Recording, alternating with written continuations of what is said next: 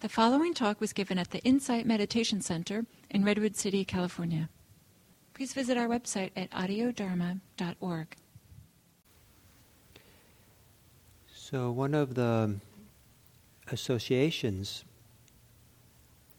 that some people make with Buddhist monastics is that they go live in the forest, meditate a lot, are outside of society, not really participating fully in the world, and maybe even selfish, doing their own practice, ignoring everyone else.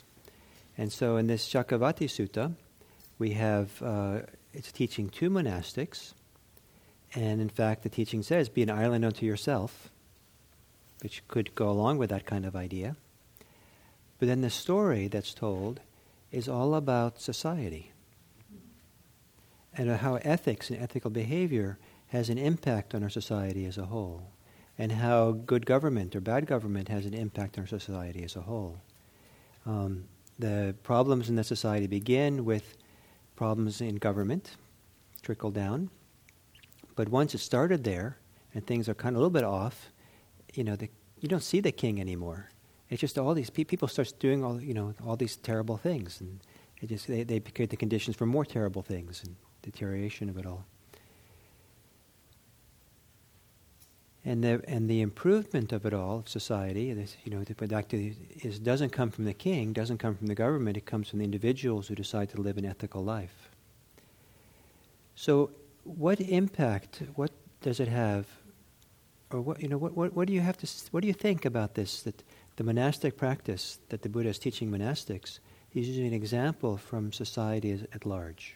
Government and ethics and how the wider society lives and doesn't benefit from how people live. Is there some bearing on this? How does this relate to this topic?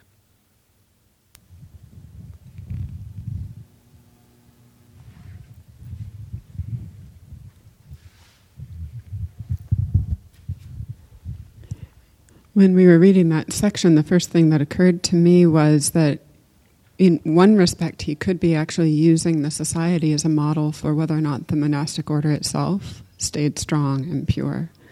And that examples from lay society could kind of be interpreted as, well, this could also happen to us. So if we don't live ethically, our monastic society will start deteriorating. Mm-hmm. And then the second kind of flip side of that is how, as we were talking before, examples of behavior spread, and examples of virtuous behavior are very important to have, whether it's individually or collectively, and the monastics could be an example of that. So there's all these parallels, right?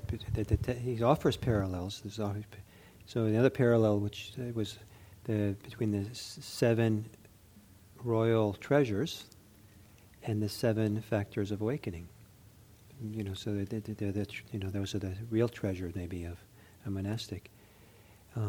But even though there might be parallel and one might reflect back on the other, are they hermetically separated?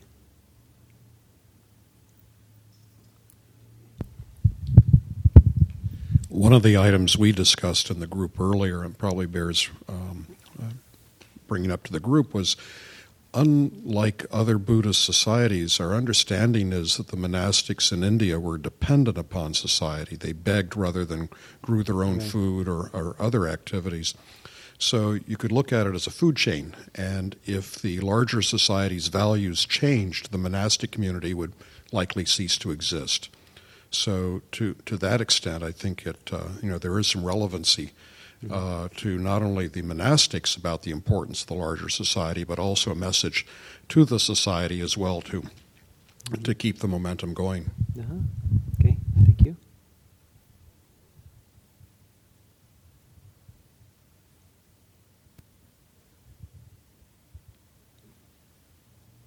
In the back, Bruni. Thank you. The way in which I see it, just thinking of our society and just translating the text is an act of courage. It's really an act of courage, because I see when it says be your island and be in the refuges, I think that is a very, at least for me, it's a very strong force that will keep me centered, even if I'm afraid, and that is stronger, it will keep me solid in my path. For example, at the workplace, if I'm afraid of declaring something that is unethical because of consequences, just thinking where I'm taking refuge, that really sustains me and give me enough strength and faith to move forward. And after the action, it gives me a lot of peace. So it's, even though it's not setting the story, there's a lot of courage that comes out of it as a result of being your own refuge and seeing the impact, seeing that we're connected to others. Nice. So, well, maybe one of the ways of looking at the story of the king is that we're supposed to be our own king. Our own, and the lion's roar is usually something a practitioner makes, not a king makes. So maybe there's something about becoming our own royalty. So I'd like to know from you what you think. In your society, circles, world that you live in, when might it be useful to tell these stories? Do they have any usefulness in this modern life of ours? Or the suttas or the frames?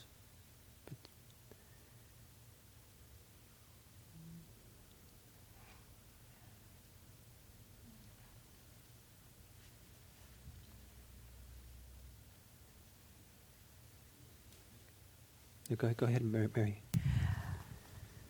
For me personally, I can comprehend, and it comes through to me, information. I absorb information much more easily through stories. I would no way be able to get through that book. Even the things you said today, it's just like, what? This is kind of like my first exposure, but it could be a sample of a first exposure of anything.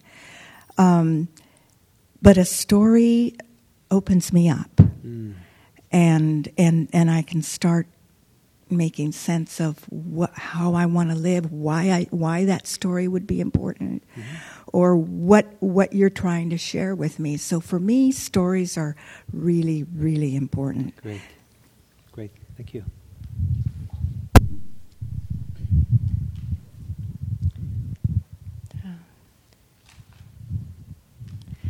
So I love that stories open you up. That's beautiful, and I think they do for so many of us. So I don't have in my mind, this is the time when I'd use a story. But what I do find myself wondering is when would be the right times, and do I even think, or does the idea of story even arise when I'm with someone? But when I want to really convey something, share a teaching or share a wisdom idea, I know that if I talk about it in the abstract, then it's ideas out of my head. If I tell a story, then I think it is something that goes to people's hearts and probably goes to mine at the same time. So it becomes a shared experience. So I just love the idea that we're focusing on stories, and I think it's a wise practice to find in our lives in different settings. So the question, yeah. Thank you, Judy. Thank you. I find that using a story or analogy instead of lecturing helps to remove me from the equation. So I'm not telling somebody what to do, or I'm not being perceived as telling somebody what to do, or or even less than that. It's all of a sudden I'm removed from the equation. Here's an example of something as it may have existed. You can take whatever you'd like from it, and I think it's also more transferable that way. So if somebody may want to pass that on, it's not like, oh, David said this and this is right or wrong, and then all of a sudden there's some opinion based on who the originator of the story was or of this verse. It all of a sudden takes on a form of its own without me being part of it. Great. Okay, over here.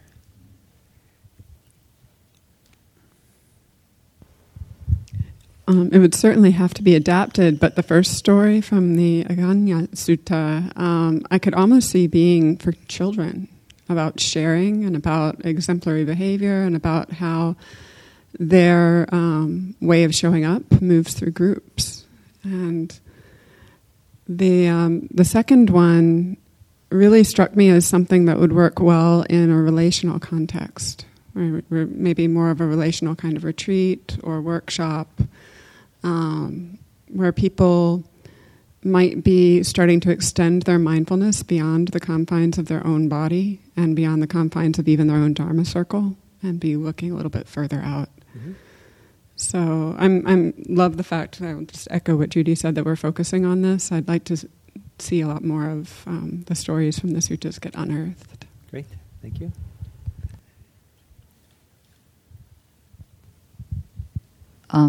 You said earlier that people are most receptive to the Dharma when they have some combination of the right combination of happiness and suffering. I think that people may have the most receptivity to stories when they have the right combination of uncertainty and certainty, in that a person or a society as a whole needs to be at some kind of a transition point where there's some openness to possibilities, and the story opens us and offers possibilities and may offer, this is the wholesome one and this is the unwholesome one, some kind of guidance. So there has to be an openness to and a willingness to change, and there has to be enough stability or certainty within that to feel that there is the power to make that change. And so then the story has the most impact and feels empowering, like we can make this choice. Nice.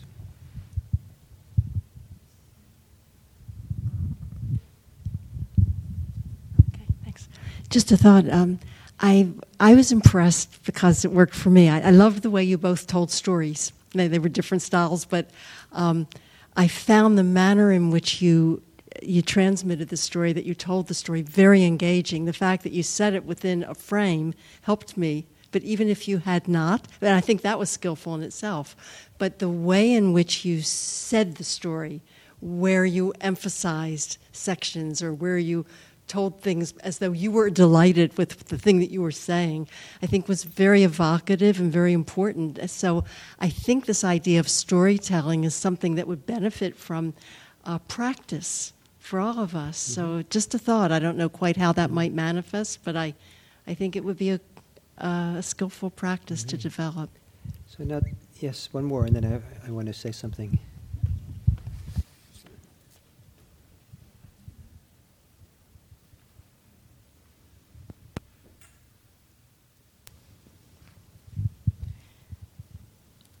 I really appreciated how both the stories were cautionary tales and also how they were inspiring. And they really they were teaching tools without being didactic. Thou shalt do this. And it's interesting that the Buddha is using them that way as well. In the frame, in the second sutta, in the frame, he is setting up, do this, monks don't do that. And then in the story, he's inspiring, he's cautionary tale and inspiring. And Gil, similar to your earlier years, I'm an anti-story, a-story, whatever you want to call it, person. And I'm sitting here and thinking, so far stories have been what other people told. I didn't tell them. That's a good story. That might change. Great. Go ahead. Thank you. I wanted to build on that a little bit, that as we've been talking about, these stories have been inside a frame, and you had mentioned that they kind of open you up. And I think often we relate to stories more from a, if I can use this language, a heart-centered place, kind of. But there's also a place for the mind-centered, way to think about. There is a place for to be didactic and have lists. These are the 4 Noble Truths and the Eightfold Path. And so I think I can imagine the Buddha in that last one giving a talk to many monks. And maybe some of those monks were in a place that maybe a heart-centered story would reach them is what they needed. Or maybe there would be some people, for whatever reason, maybe something that spoke to their intellect and their mind is what was needed at that time. So I love that we're talking about stories, and I also really appreciate that these suttas are combining them with the kind of the opposite of stories, with things that have very distinct lists and are more pragmatic. And so the combination of the two. This Wheel Sutta, the way it's written, it's taught to monks, and the story then is also taught to monks. But maybe that's not how it was originally written. I mean, that's how it was originally written, but it wasn't written for that purpose. It was written for society. And part of one way of looking at it is that starting with monks and having the frame being the monastic practices is used to validate the importance of ethical practices for the laity. The fact that there's parallel worlds, that monastics have a certain duty, certain set of practices they do, and lay people are not going to do that, but they have their own set. And their set is 10 skillful actions, these respecting their parents and doing these different things. And so another way of interpreting this text is that the emphasis is more on ethics for lay people, and the story, the teachings for the monastics are just kind of creating kind of the indicating the greater value lay ethics is. Make some sense? Because who's the stories for, these texts? Who is it composed for, and who was the audience for it? And I can imagine that a story about this ancient king gets retold many times around the campfire, gets retold in the courts, gets retold in many areas, and it stays with people in their minds. And people interpret and hear it and think about it in new and different ways as it goes along. And it has more enduring value as it spreads out into society. If the Buddha just sat down and said, be an island unto yourselves and do the 4 foundations of mindfulness, and that's the end of the sutta, I think that would have been nice. It's powerful, deep, important teachings, but I don't know if it would have evoked something in continuity in people's minds, and some people then referred to and talked about and came back to. So in this turning the wheel of the Dharma, well, so let's back up a little bit here. So before we end, last few minutes, part of the idea of offering this class was to talk about personal transformation in the public good and how this comes across in these texts. And one of the things we see in this text is that personal ethical behavior doesn't only have consequences for oneself, but according to these texts, it has ripple effects out into society. And our own personal transformation of becoming more ethical beings is part and parcel of the transformation of our society. And I think this is one of the strong emphases of Buddhism, is the importance of personal change, not just for oneself, but for the world around us. So the early Buddhist analysis of monastics that go in the forest and the hermits and practice alone is that they're not selfish. It might actually be a very selfless thing to do, because they're involved in a very challenging, courageous practice of personal transformation, the kind of personal transformation that society as a whole needs to have or experience or be in touch with. If no one does this deep inner work of changing their hearts, then we're all lost.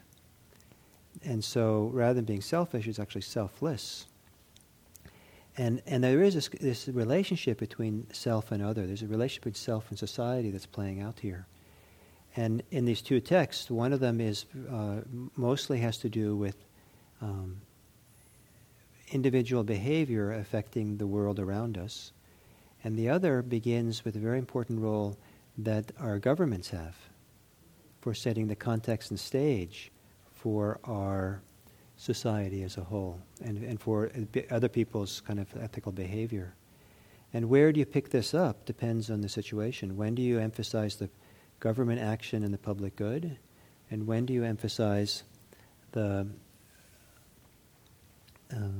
oops, what did I do wrong?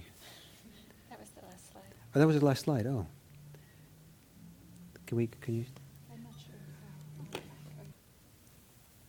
Some of the things that the rulers, the government does in some of these suttas that probably doesn't sit so well for some of us. Like in the Agana Sutta, the first choice, the first ruler, his job was to punish and rebuke people. You know, maybe that's a role, important role, punishment and police and judges and all that are an important part of government. That's the only role. Seemed kind of odd to me. And then these discourses making up for it, because in the Cakkavatti Sutta, rebuking people was not what in fact, when the king there, the eighth king, punished someone, that was the end. That was the beginning of the end. And there it was all about these 12 duties that the king has to do, protecting others and supporting the needy and living by the Dharma.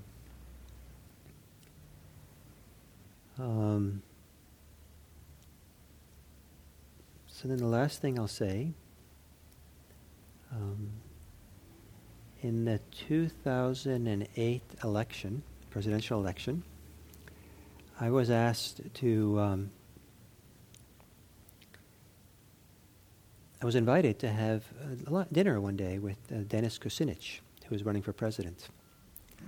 And I thought that was kind of neat. So I said, sure. And I've been to this person's house before. And I thought, the person's house is not that big, so I thought it would just be a small group of us. So I got there, and it turned out that the person, I didn't realize the person had a big backyard. And there was tents and tables, and I don't know how many people, 50 people there, 100 people there, a lot of people there. And so it was a kind of political thing. But I was a designated minister for this event. So I was asked to do a blessing for this. I was, presented as kind of like a Buddhist minister or something. So I was asked to do a blessing. So what do I do? Denis Kucinich, he could be the next president, right? So this is consequential. So not from these texts here, but there is in the Pali Suttas something called the 10 qualities of a ruler.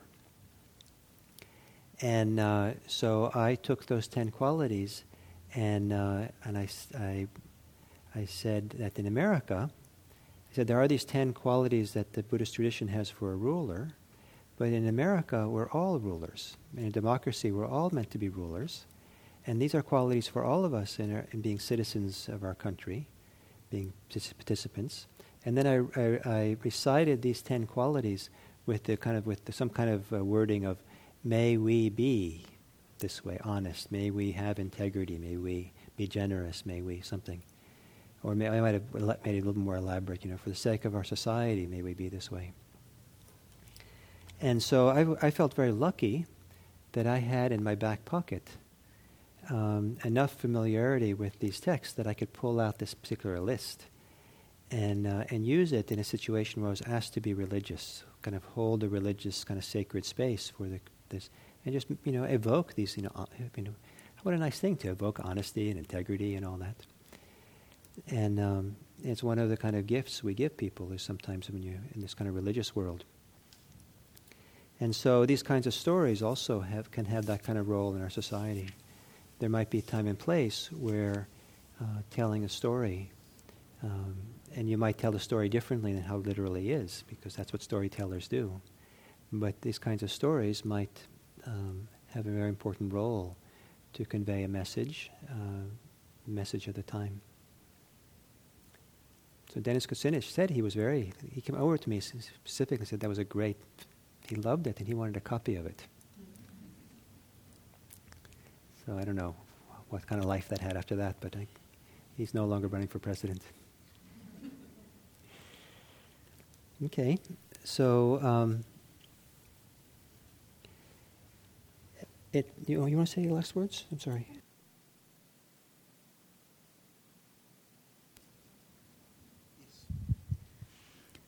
So we started here with the first slide that we started with, and there are 3 suttas up here, right? And we only talked about 2. Gil and I kind of revised the schedule, kind of monitoring where the energy was and what was interesting.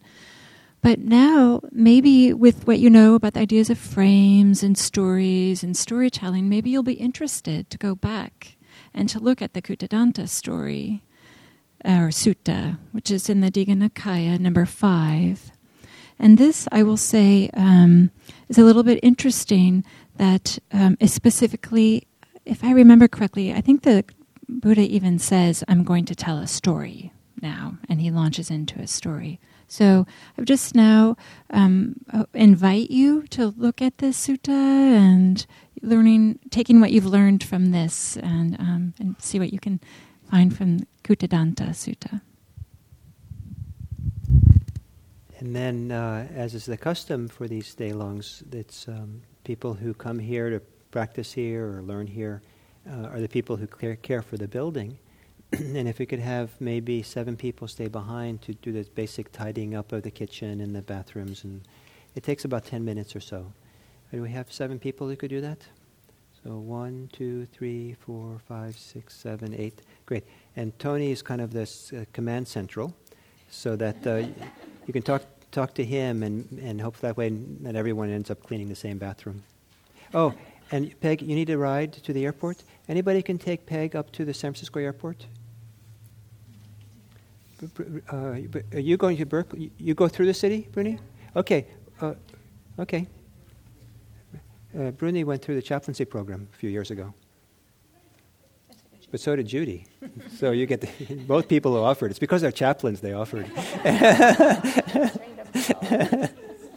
Peg just finished. Okay, thank you all very much for the day.